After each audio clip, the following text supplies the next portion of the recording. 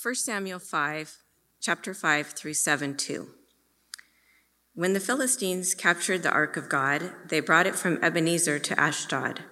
Then the Philistines took the ark of God and brought it into the house of Dagon and set it up beside Dagon. And when the people of Ashdod rose early the next day, behold, Dagon had fallen face downward on the ground before the ark of the Lord. So they took Dagon and put him back in his place. But when they arose early on the next morning, behold, Dagon had fallen face downward on the ground before the ark of the Lord. And the head of Dagon and both his hands were lying cut off on the threshold. Only the trunk of Dagon was left to him. This is why the priests of Dagon and all who enter the house of Dagon do not tread on the threshold of Dagon in Ashdod to this day. The hand of the Lord was heavy against the people of Ashdod, and he terrified and afflicted them with tumors, both Ashdod and its territory.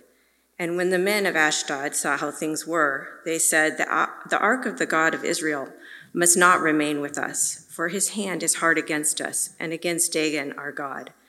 So they went and gathered together all the lords of the Philistines and said, what shall we do with the ark of the God of Israel? They answered, let the ark of the God of Israel be brought around to Gath. So they brought the ark of the God of Israel there. But after they had brought it around, the hand of the Lord was against the city, causing a very great panic. And he afflicted the men of the city, both young and old, so that tumors broke out on them. So they sent the ark of God to Ekron. But as soon as the ark of God came to Ekron, the people of Ekron cried out, they have brought around to us the ark of the God of Israel to kill us and our people. They sent, therefore, and gathered together all the lords of the Philistines, and said, send away the ark of the God of Israel, and let it return to its own place, that it may not kill us and our people. For there was a deathly panic throughout the whole city. The hand of God was very heavy there. The men who did not die were struck with tumors, and the cry of the city went up to heaven. The ark of the Lord was in the country of the Philistines 7 months. And the Philistines called for the priests and the diviners and said, what shall we do with the ark of the Lord? Tell us with what we shall send it to its place. They said, if you send away the ark of the God of Israel, do not send it empty, but by all means return him a guilt offering. Then you will be healed, and it will be known to you why his hand does not turn away from you. And they said, what is the guilt offering that we shall return to him? They answered, 5 golden tumors and 5 golden mice, according to the number of the lords of the Philistines. For the same plague was on all of you and on your lords. So you must make images of your tumors and images of your mice that ravage the land, and give glory to the God of Israel. Perhaps he will lighten his hand from off you and your gods and your land. Why should you harden your hearts as the Egyptians and Pharaoh hardened their hearts? After he had dealt severely with them, did they not send the people away, and they departed? Now then, take and prepare a new cart and 2 milk cows on which there has never come a yoke, and yoke the cows to the cart. But take their calves home away from them, and take the ark of the Lord and place it on the cart, and put in a box at its side the figures of gold, which you are returning to him as a guilt offering.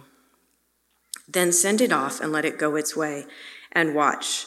If it goes up on the way to its own land, to Beth Shemesh, then it is he who has done us this great harm.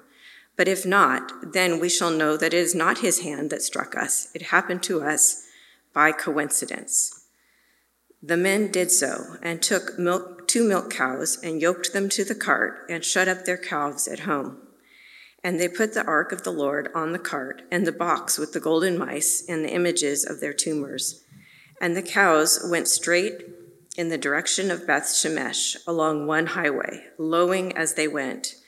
They turned neither to the right nor to the left, and the lords of the Philistines went after them as far as the border of Beth Shemesh. Now the people of Beth Shemesh were reaping their wheat harvest in the valley, and when they lifted up their eyes and saw the ark, they rejoiced to see it. The cart came into the fields of Joshua of Bet-Shemesh and stopped there. A great stone was there, and they split up the wood of the cart and offered the cows as a burnt offering to the Lord. And the Levites took down the ark of the Lord and the box that was beside it, in which there were the golden figures, and set them upon the great stone. And the men of Bet-Shemesh offered burnt offerings and sacrificed sacrifices on that day to the Lord. And when the 5 lords of the Philistines saw it, they returned that day to Ekron. These are the golden tumors that the Philistines returned as a guilt offering to the Lord: 1 for Ashdod, 1 for Gaza, 1 for Ashkelon, 1 for Gath, 1 for Ekron. And the golden mice, according to the number of all the cities of the Philistines, belonging to the 5 lords, both fortified cities and unwalled villages. The great stone beside which they set down the ark of the Lord is a witness to this day in the field of Joshua of Bet-Shemesh. And he struck some of the men of Bet-Shemesh because they looked upon the ark of the Lord. He struck 70 men of them, and the people mourned because the Lord had struck the people with a great blow. Then the men of Bet-Shemesh said, "Who is able to stand before the Lord, this holy God? And to whom shall he go up away from us?" So they sent messengers to the inhabitants of Kiriath Jearim, saying, "The Philistines have returned the ark of the Lord. Come down and take it up to you." And the men of Kiriath Jearim came and took up the ark of the Lord and brought it to the house of Abinadab on the hill, and they consecrated his son Eleazar to have charge of the ark of the Lord. From the day that the ark was lodged at Kiriath Jearim, a long time passed, some 20 years, and all the house of Israel lamented after the Lord. This is the word of the Lord. Well, that's all the time I have this morning. So the Lord bless you. And it was a long passage today, but why don't we pray and ask the Lord to give us understanding as we work through this text together. Father, thank you so much for just another great day that you've created for us, Lord. And God, we're so thankful for the family of God. We're so blessed that together we have relationships. We have brothers and sisters in Christ who are here to worship together with us and fellowship with us. And even as we were able to pray for other believers and for people that are hurting today, Lord, we're just reminded of the blessing that it is to be your people and to be in the community and in the family of God. Lord, we thank you this morning for your holy word. God, would you please speak to us and minister to us as we work through these couple of chapters in 1 Samuel. And we just ask, God, that you today would remind us of what you reminded these peoples, the Philistines and the Israelites, all these years ago, namely that you are holy. So God, would you please speak to us in your word, we ask, in Jesus' name. Amen. Amen. Well, please be seated. Now, I'm going to reference right now the movie Troy again. I did that last week, and so you must be thinking like, A, he loves that movie, or B, he just watched it. And actually, neither of those things are true. But there's just something about the situations that we're looking at here in 1 Samuel that just keep reminding me of things that I remember seeing in the movie Troy. In that movie, if you've ever seen it, you'll remember the Greek invaders. They come and they cross the sea, and they're there wanting to get inside the city of Troy. But Troy was famous for having walls that were impenetrable. You could not get into the walls of Troy. And so after some hard battles were fought, eventually the Greeks realized we cannot overtake the walls here and get inside. And so, of course, they devise a famous plan. They construct a big, giant wooden, a horse. Yes, some of us have seen this. So they construct a huge wooden horse. And what they do is they leave it on the shore, and then they take off. They get in their boats and they sail away. At least that's what the Trojans thought. And so to the Trojans, it appears that they're leaving this giant wooden horse as sort of an offering and a sign of surrender. Hey, you beat us. Here's a big wood horse we made you. We're all going to go home. And that's what it appears. But of course, what happens is the Trojans take this gigantic horse and they bring it inside the city. Now it's inside the walls. They party, they celebrate, they're so stoked that they fought off these invaders, and then they go to bed that night. And of course, inside this giant wooden horse are a bunch of Greek soldiers. And once the whole city's asleep, they get out of the wooden horse, they open up the gates, and the rest of the Greeks come back in and they enter the city and they overthrow the city of Troy. They've needed, in this instance, to first fake defeat in order to get inside enemy territory so that they could bring about victory. And in the chapters that we just read together this morning, the Lord himself, Yahweh, the God of Israel, is doing something similar. If you were here last week, I was trying to explain to you that from one perspective, the perspective of the Philistines and even the Israelites themselves, it had looked like the Philistines defeated the Lord and his people. But the truth of the matter was that God was the one who allowed his people to be defeated, allowed the Ark of the Covenant to be taken captive into Philistine territory. And what we just read today is that the Lord did all of that in order to work a great victory over the Philistines by himself. It's an amazing, amazing story. When we were studying chapter 4 last week, we were covering what could arguably be said to be the low point, the national low point for God's people up to this point, ever since getting out of Egypt. This is the lowest they have been. They lost 2 battles to their enemies, the Philistines, and the second one was a decisive defeat. They lost 30,000 soldiers. The army was routed. Everybody basically gave up. And worse than that, their 2 priests, Hophni and Phinehas, are killed in battle. And the Ark of the Covenant, the holy Ark of the Covenant, is taken away from Israel by the Philistines. And they take this Ark away, and it's basically like a victory trophy for them.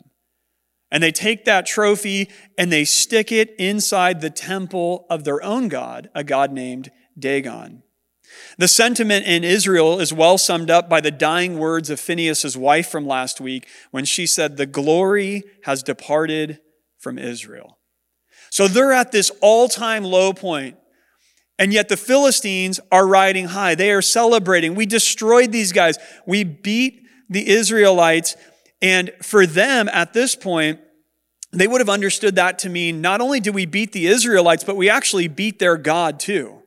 In ancient warfare, the 2 armies that would battle, they would be bringing their gods into that battle, and whoever won, it was a statement that our regional God, our local God, is stronger than your God.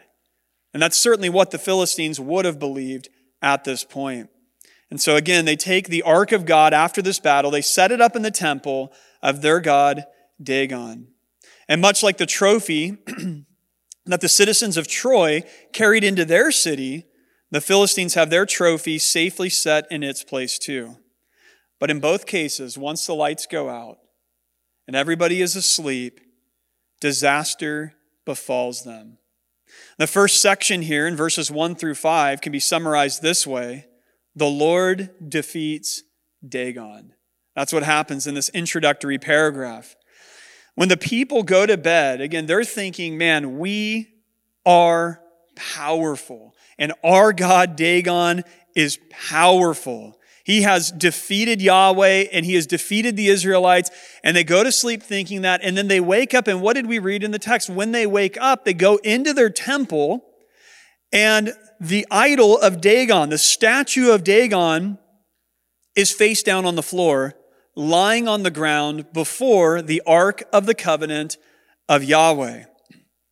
Now the people, and this is almost comical to us, of course, but the people are like, this is weird. What should we do? Okay, well, let's give Dagon a hand here. And they grab him and they pick him up and probably dust him off a little bit. And they prop him back up into his place. And they look like, hey, is everything okay? Okay, Dagon's good. He's back in his place. And they think they've solved the problem.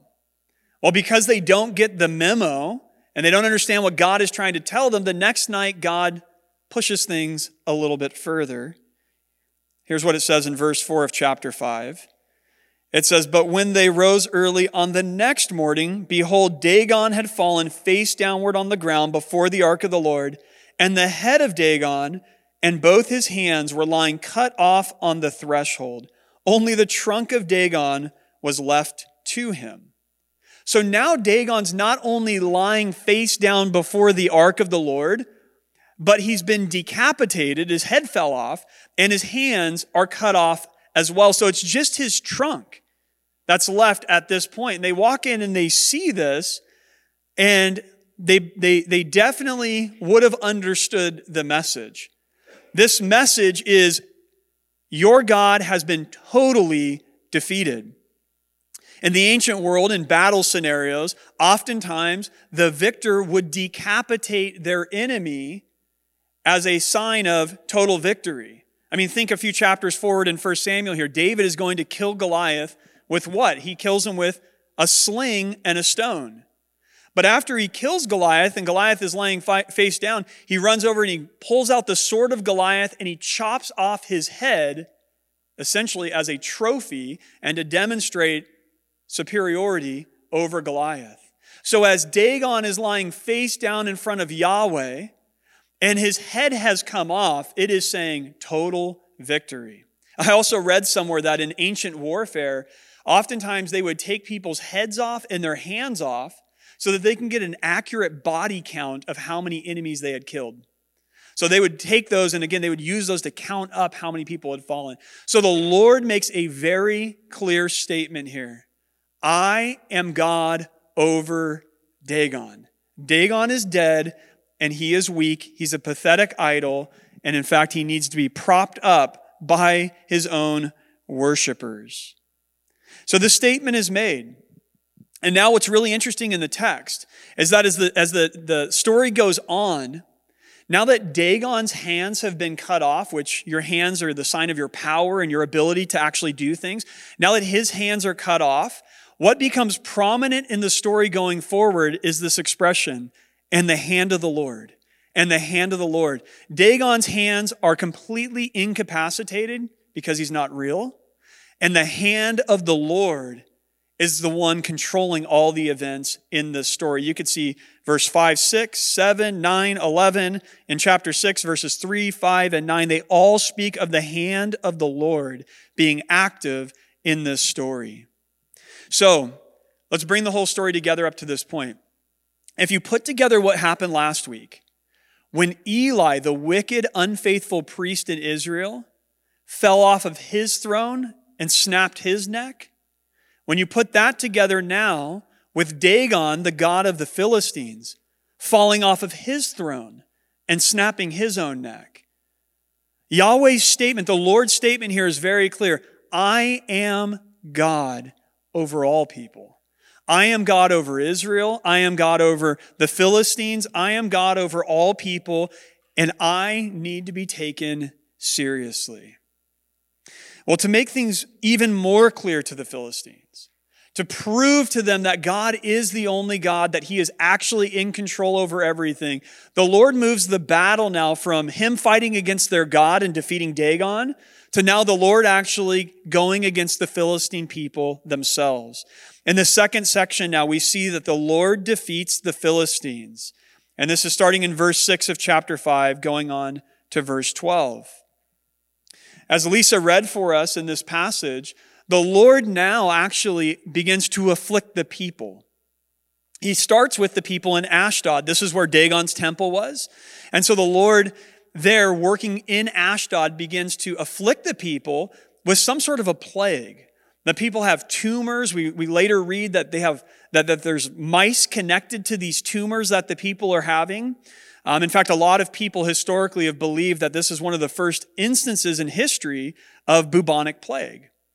Now, we don't know that for sure, but we certainly know that there is a plague breaking out in Ashdod.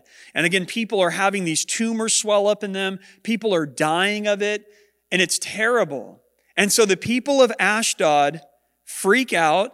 They want nothing to do with this terrifying Ark of the Covenant that killed their God and seems to be now afflicting the people with these tumors. And so the Philistines begin to play hot potato with the Ark. They're like, we got to get this thing out of Ashdod. What do we do? And the lords of the Philistines say, well, just take it on down to Gath, which is another major city in the Philistine Empire. And so they send the Ark of the Covenant down to Gath. And guess what? As the Ark gets to Gath, so does the plague. And all of the citizens of Gath now start experiencing these same symptoms. People are dying and they freak out and they go, what shall we do? Oh, I've got it. We'll just send the ark down to Ekron, which is another major city in the Philistine Empire. And so the ark now goes down onto Ekron, and guess what? Everywhere the ark goes, the plague follows. Essentially, what we're witnessing here in this chapter is God's victory tour. The Lord is now marching through Philistia, the region here that the Philistines dominate. God is marching through city to city, and he is destroying the Philistines. And he is showing them that he is the Lord, that he has power over everything. He is in control. Dagon is not. And I couldn't help but notice, as I was reading about this week, that Israel was not able to defeat the Philistines without God's help, but God was able to defeat the Philistines without Israel's help. God did not need an army. God was able to go into the Philistine territory, the very same Philistines who just decimated his people. God could go there on his own. He could wreak havoc on his enemies and literally bring them to their knees. And this story that we're describing here spans the course of about 7 months, where this ark is being sent from city to city, community to community, and the plague is spreading around. And the Philistines finally get to their wits' end. And look at verse 12. It says, the cry of the city went up to heaven. So these people, the Philistines, are desperate now. They do not know how to rid themselves of this plague. Everything is going terribly. And so finally, they look for a way to remedy the problem. And they ultimately surrender to the Lord. This is the third movement in the text. It's chapter 6, verses 1 through 18. The Philistines surrender to the Lord. Now, the 7 months are probably important. 7, as many of you know in the Bible, is sort of the number of completion or perfection. And it seems that the scriptures here are saying that the time of God's ark being in exile has been completed. The job has been fulfilled that God was accomplishing among the Philistines, again, namely demonstrating to them that he is God. And first, what the Philistines had done is they had turned to their own lords for wisdom. That was in chapter 5. So these were their military and political leaders, and they said, what shall we do? And it was the lords of the Philistines who had told them, just send it to Gath and then just send it to Ekron. So that failed. But now here in chapter 6, they turn to their spiritual leaders. They turn to their priests and their diviners. And they ask them, what shall we do? What do we need to do to rid ourselves of this plague? And the priests and the diviners put their heads together, and they basically conclude, you need to send the ark back to Israel. Got to get rid of it. But do not send it empty-handed. Otherwise, you're going to continue to provoke the God of Israel. So send it back with a guilt offering. Now, by a show of hands, how many of you think this guilt offering is really bizarre? A golden tumors, all right, 5 of them, and golden mice. Really weird, right? But they say, listen, you need to actually take some gold and craft 5 golden tumors. Which, if you were working with gold back in those days, that would have been the easy task. Like, just make a blob, like a little ball of gold. The other one would have been a little bit harder and would have maybe taken some artistic skill. You got to make golden mice. But nevertheless, it's make all of these golden objects. And then when you send the ark back to Israel, you need to send those golden objects with the ark back to Israel as a guilt offering to the Lord. The idea here is that these gold offerings are going to represent the suffering that these people are enduring through these plagues. It's going to represent that, and they hope that all the gold that they're sending over is going to appease Yahweh, and that as these golden offerings are removed from the land with Yahweh and the ark, that the actual plague that they symbolize is going to be removed as well, and that they'll be free from this horrible plague. Notice that in offering these sacrifices to the Lord and returning his ark to its rightful place, verse 5 is saying that they are giving glory to the God of Israel. So their priests, although not believers in Yahweh in any saving sense, they have enough sense to say, you need to give that God glory. And the way you're going to do that is by offering him these sacrifices and giving his ark back to him. So this act of surrender is making a statement. It's saying we are bending our knee to Yahweh. Now, again, this is not in a saving sense. These people are not coming into a saving relationship with the Lord of Israel. It's more like they're making a statement saying, you know what, we've realized now that we picked a fight with somebody that we can't beat. Right? Like this needs to stop. We realize you're stronger than we are, and we need to hope that you will let us go, that you'll leave us away, or alone, rather. Even in the directions of the priests, in verse 5, notice that they acknowledge that Yahweh is in total control of everything, that he's calling the shots and they are not. Here's verse 5 again. It says, so you must make images of your tumors and images of your mice that ravage the land and give glory to the God of Israel. See what they say here? They say, perhaps he will. Not, and then he's going to remove. Maybe, hopefully, perhaps he'll actually remove his hand or lighten his hand from off of you and your gods and your land. God has made his point very clear, and the Philistines have gotten it. We are not in control. We thought we were powerful, and we thought our God was in control over you, but now we realize that is not true. And so we are coming to you. We are sending the ark back, and we're going to send these golden objects to you in hopes that you will relent of this disaster and you will leave us alone. These priests are, of course, familiar with the Exodus story. You see that over in verse 6.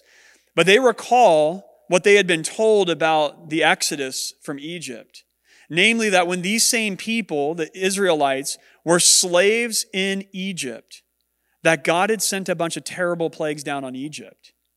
And the Pharaoh had hardened his heart over and over again. And what happened? The plagues got worse and worse, and the Lord just kept ratcheting them up until the last one, when the firstborn in Israel was killed.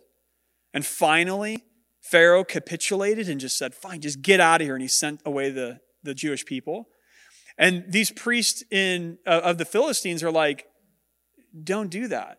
We know this God. Don't harden your hearts like that. We know this God. He's not going to let up. It's only going to get worse for us from here. So let's just let the ark go now. Let's just surrender to Yahweh now. And so they decide to do that. They know that ultimately they must give in. So in order to do that, what do? Well, they set up a test. And the reason they're setting this test up is they want to make sure with 100% certainty that what they think is true, namely that Yahweh, the God of Israel, is the one afflicting them, they want to make sure that's actually true. And that these plagues that are ravaging the land are not happening just by coincidence. Because if it is just coincidence, they probably actually want to keep the ark, and they definitely don't want to be fearful of these Hebrew people. So they're setting up a test here, and here's how they do it.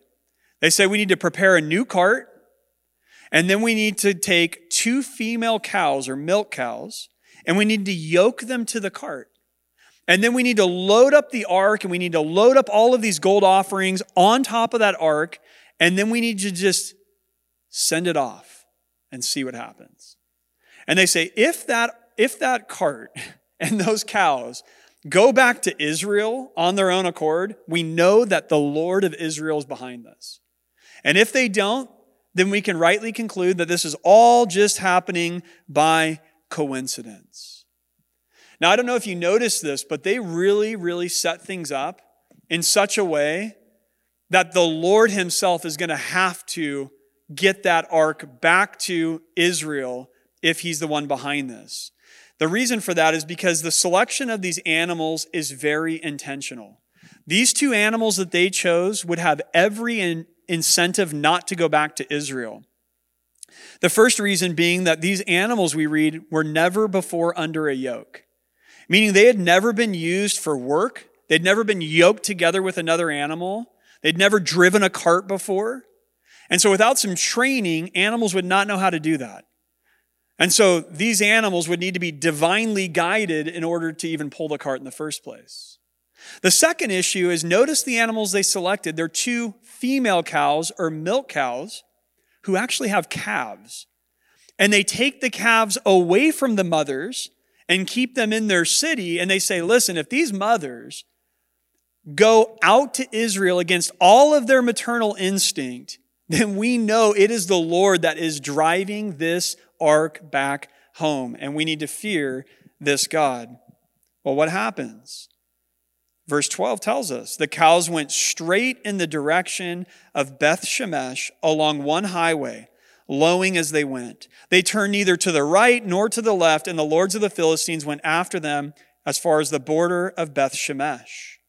So notice, the author is he's very specific here.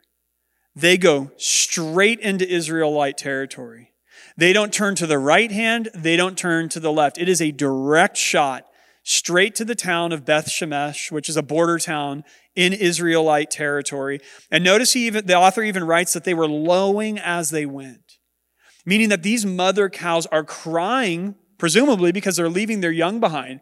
They're crying the whole journey as they make this trip over into Israelite territory. In other words, these cows are being driven quite against their will.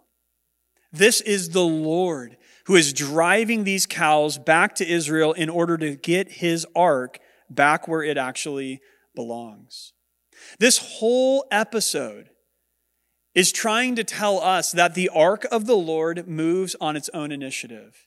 The only reason it ever went into Philistine territory was because, remember we talked about this, because the glory departed from Israel. That's a word that indicates that the glory left on its own accord. And now we see as it comes back into Israel, it is moving according to its own initiative.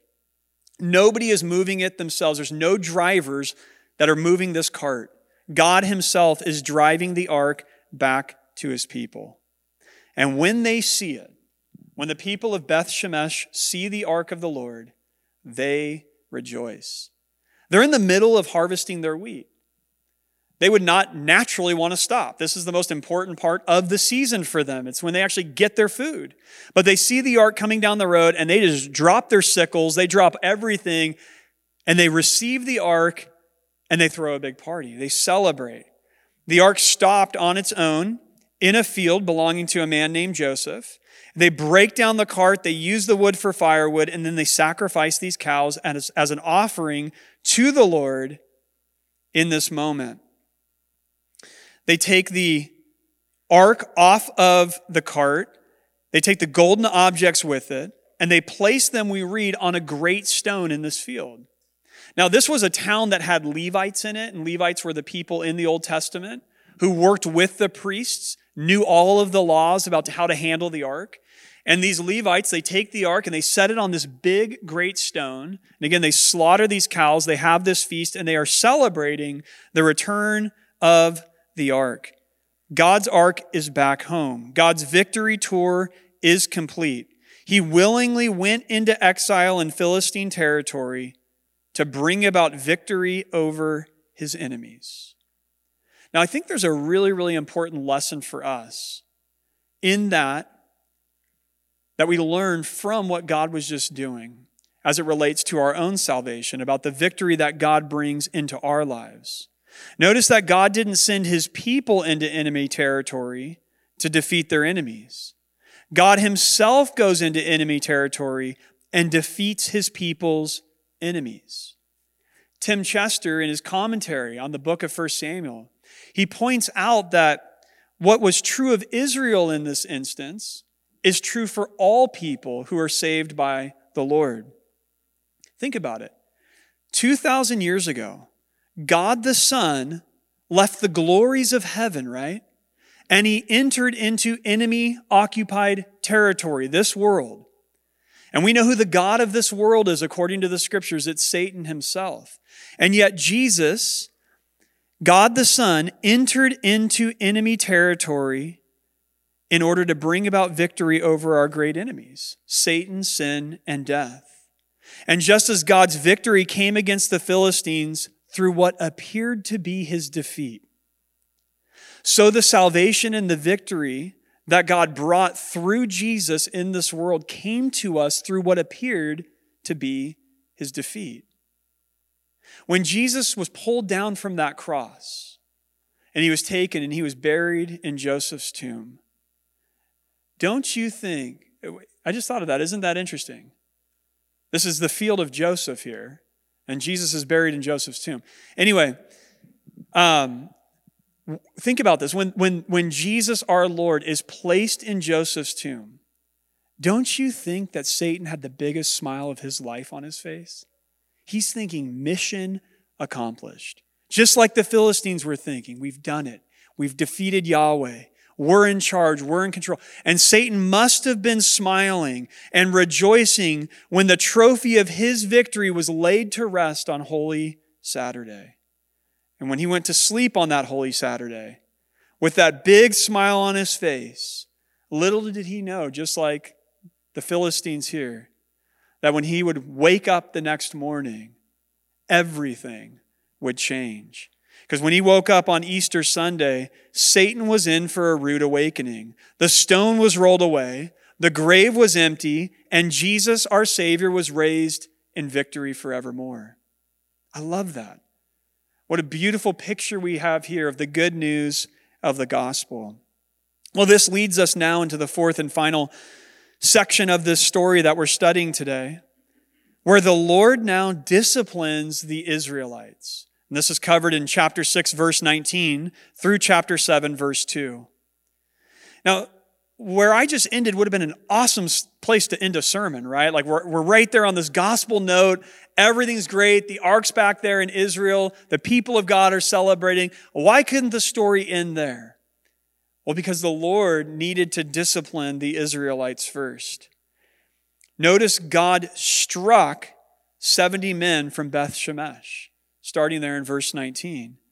And these people, when they see 70 of their own countrymen struck down and destroyed, just killed right there on the spot, they're dismayed. They're blown away. They get rocked by this. I mean, it's kind of like, hold on, we just went from having a party and rejoicing over the Lord to now God himself striking out against us.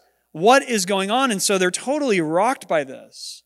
Now, there are various interpretations of what is going wrong in this text.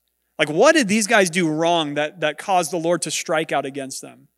In our community group on Thursday night, we just brainstormed a little bit. Like, what do you guys think is going on here? And there's a lot of interesting ideas. But generally, there's kind of three main ideas among the commentators of what was going wrong here. The first was this. Some people point to the fact that there were heifers that were sacrificed and that these Levites should have known better. Because according to the law, when animal sacrifices or burnt offerings were being offered to the Lord, they were supposed to take male animals, male bulls that were being offered. We see this, for example, in Leviticus chapter 1, verse 3. It says, if his offering is a burnt offering, which notice in this text, this is called a burnt offering. If his offering is a burnt offering from the herd, he shall offer a male without blemish. He shall bring it to the entrance of the tent of meeting that he may be accepted before the Lord. So a lot of people point out, okay, these Levites knew better, and yet they allowed this unlawful sacrifice to take place. Instead of going and getting some unblemished bulls that they had, they just took these female cows that were right there, easily accessible, and tried to offer them to the Lord. Others point out, secondarily, that in the Old Testament, it was only the priests who were allowed to look upon the ark of the Lord. And even then, it was only them looking on the outside of the ark of the Lord. Never, ever were they supposed to look inside the ark of the Lord. In fact, every time the ark was transported, when the people of God were moving the tabernacle from one place to another, the priest had to go in and they had to cover the ark so that the people wouldn't see it. Check this out. This is Numbers chapter 4, verses 5 and 6. When the camp is to set out, Aaron and his sons shall go in and take down the veil of the screen and cover the ark of the testimony with it. Then they shall put on it a covering of goat skin and spread on top of that a cloth olive blue and shall put in its poles. So when they would break down the ark to go move it, they were inside the temple or the tabernacle, and they would cover the ark so that it would be out of view of a non-priest, of a common Israelite person. Therefore, a lot of scholars that study this passage, they point out the fact that the first thing that these Levites should have done is they should have covered the ark of the Lord. Instead, what did they do? They grabbed the ark and they set it up on a great stone so that everybody can sit and look upon this ark. Finally, and you might have a different translation than the ESV, but some translations of this passage actually write this. They say, and he struck some of the men of Beth Shemesh because they looked into the ark. And the truth is, we just don't know if that's what happened or not, because the preposition there in Hebrew can be translated, they looked on or they looked in. And only the context would tell you which is the right way to translate that preposition. So it's very possible that that was the issue. That these people, they get the ark, they're super stoked, and they actually very irreligiously, they pop the thing open to look inside of it, and the Lord kills 70 of them right there. I think either option 2 or 3 is most likely, not option 1, because the reason that verse 19 gives for why God struck these 70 men down has to do with them looking either upon or into the ark of God. But at any rate, family, the bottom line is very clear. At least some of the people of Beth Shemesh failed to treat the ark of the Lord with the reverence it deserved. And so God, now that he has brought the ark back into Israel, he reestablishes his holiness with his people. Remember, before the ark gets taken captive, the issue before the Lord was that those who were handling the ark, Hophni and Phinehas, the priests, were showing contempt. Now as the ark comes back to Israel, what do we see again? We see some of the people at Beth Shemesh once again treating the ark of the Lord with contempt. And so God makes it clear at the outset as his ark and his presence has come back into Israel, I will be regarded as holy. My people will honor my word. They will obey my commandments. They will not treat me lightly. Or to put it differently, they will again feel the weight of my glory. Now, God, after making this bold statement, scares the people, and the people ask a very piercing question in verse 20. They say this, they say, who is able to stand before the Lord, this holy God? They look and they go, we tried. We had a party. We were trying to celebrate and honor the Lord, and 70 people got killed. So they're terrified. It's much like how David responds in 2 Samuel when he's trying to get the ark over to Jerusalem. And remember, Uzzah reaches out his hand because the ark is about to fall off of a cart there, and he reaches it out to stabilize it, and God kills Uzzah on the spot. And David is distraught. He's like, what are we supposed to do? How can we even come in the presence of this holy God? A similar thing is happening here. And they ask this piercing question, who then is able to stand in the presence of this holy God? Now, before we answer that question, I want to first consider their second question. Notice there in verse 20, they go on to say, and to whom shall he go up away from us? Now, the reason this is so significant is because instead of facing up to the spiritual challenge of discerning, where did we go wrong? And getting into the Word of God and saying, what was our mistake? And then repenting of that mistake and reconciling things with God and getting back on kind of right footing before their God. Instead of doing that, what do the Israelites do here? They take a page out of the Philistines' playbook and they say, well, why don't we just send it on to another community? So they try to find other people who are willing to take the ark off of their hands. Look at verse 21. So they sent messengers to the inhabitants of Kiriath Jearim, saying, the Philistines have returned the ark of the Lord. Come down and take it up to you. They don't even give them warning. Like, hey, but be careful. This has been really dangerous by us. There's good news, you guys. The ark came back. You guys want it? And the people from Kiriath Jearim are like, that's awesome. We'd love to have it. So they come over in verse 1 of chapter 7, and they take up the ark of the Lord and they bring it to the house of Abinadab on the hill. And they consecrated his son Eleazar to have charge of the ark of the Lord. From the day that the ark was lodged at Kiriath Jearim, a long time passed, some 20 years, and all the house of Israel lamented after the Lord. Now, certainly these dark days in Israel are not going to improve as long as the people of God are unwilling to come face to face with their sinfulness and seek to live according to the Word of God. And that's not going to happen for another 20 years. But for us, we'll learn about it next week, so we don't have to wait so long. But it's not going to happen for another 20 years. But they do end up finding these willing recipients in Kiriath Jearim who are going to come and receive the ark. And notice they take it to the house of a man named Abinadab. And I think this is so funny. Notice it says Abinadab on the hill. Like, it's at the house of Abinadab. But not Abinadab who lives near the tavern and not Abinadab over by the temple. We're talking about Abinadab up on the hill. Like, it's got this little note. It's that guy's house. And so the ark goes to his house. And what do? They set it up there and it stays there until David, decades later, actually tries to get it to Jerusalem. So the ark finds a temporary resting place. And there's no word here that God lashed out at anybody in Kiriath Jearim.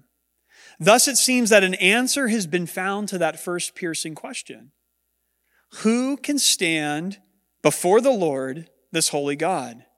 Answer, only those who have been consecrated. Do you see the step that they took there in verse 1? They transport the ark to the house of Abinadab, and they consecrate his son, Eliezer, to minister before the ark. What does that word mean, consecrated? That Hebrew word means to be set apart or holy or removed from common use or sanctified. Family, this is so important. The reason why Eliezer can stand before this holy God and minister before him is because he himself has been made holy, or he himself has been set apart through the sacrifices and rituals that are prescribed in the Old Testament.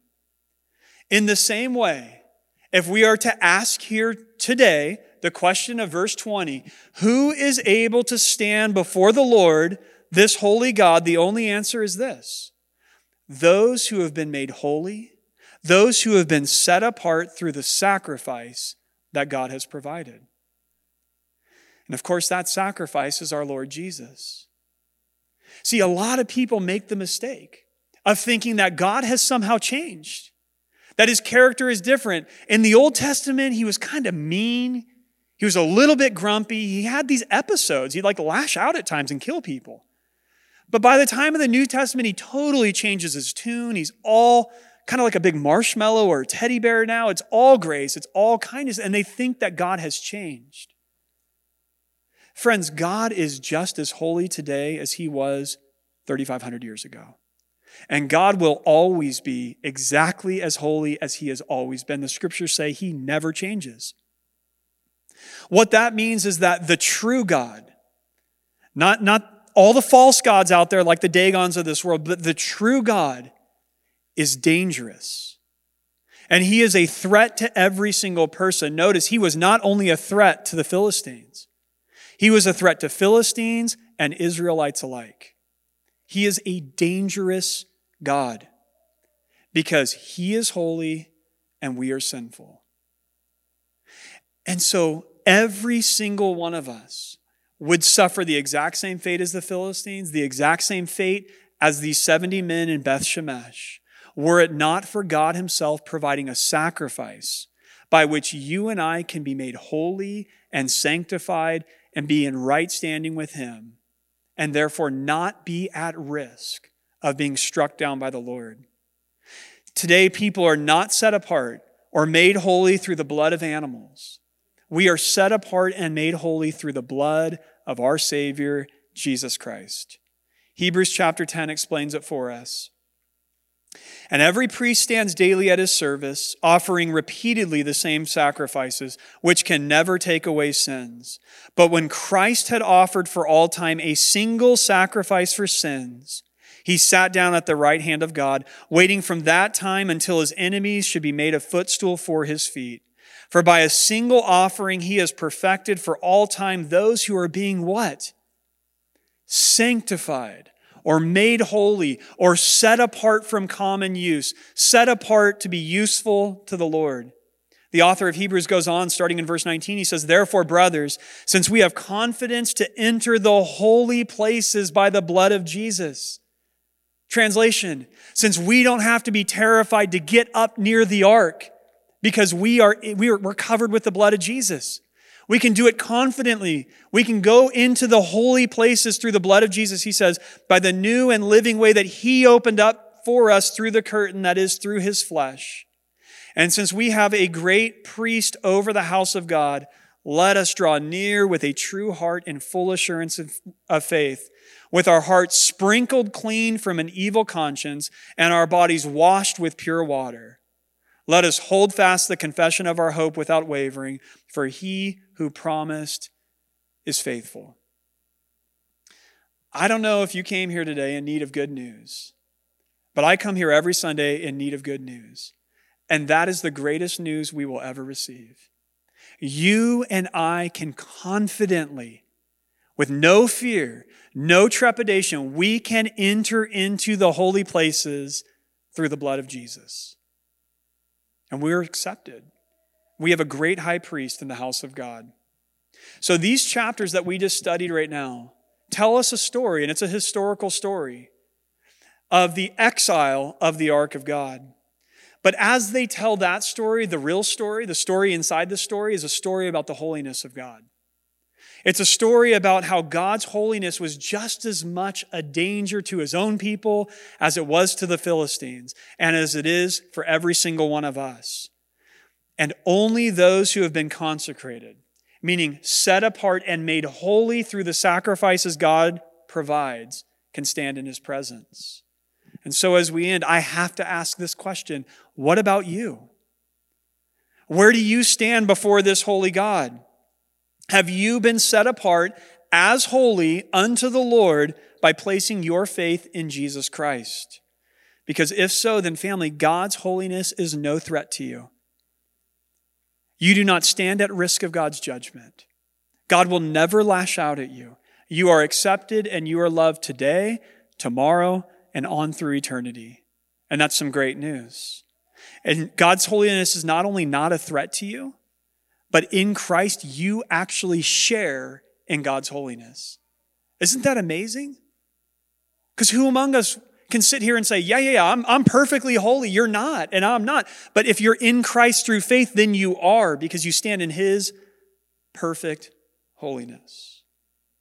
But friends, as I close, let me say this, that if you have not been set apart as holy by placing your faith in Jesus, then just like the Philistines and just like these 70 men from Beth Shemesh, God's holiness is fatally dangerous for you.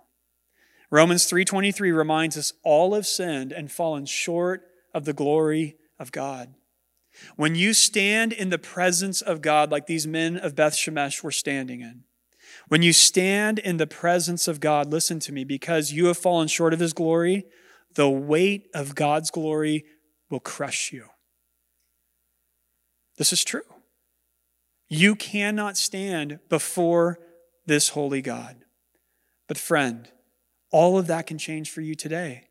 Today, if you will look to Jesus, who offered his own life as a sacrifice for your sins, then you can have confidence to enter into the holy places by the blood of Jesus.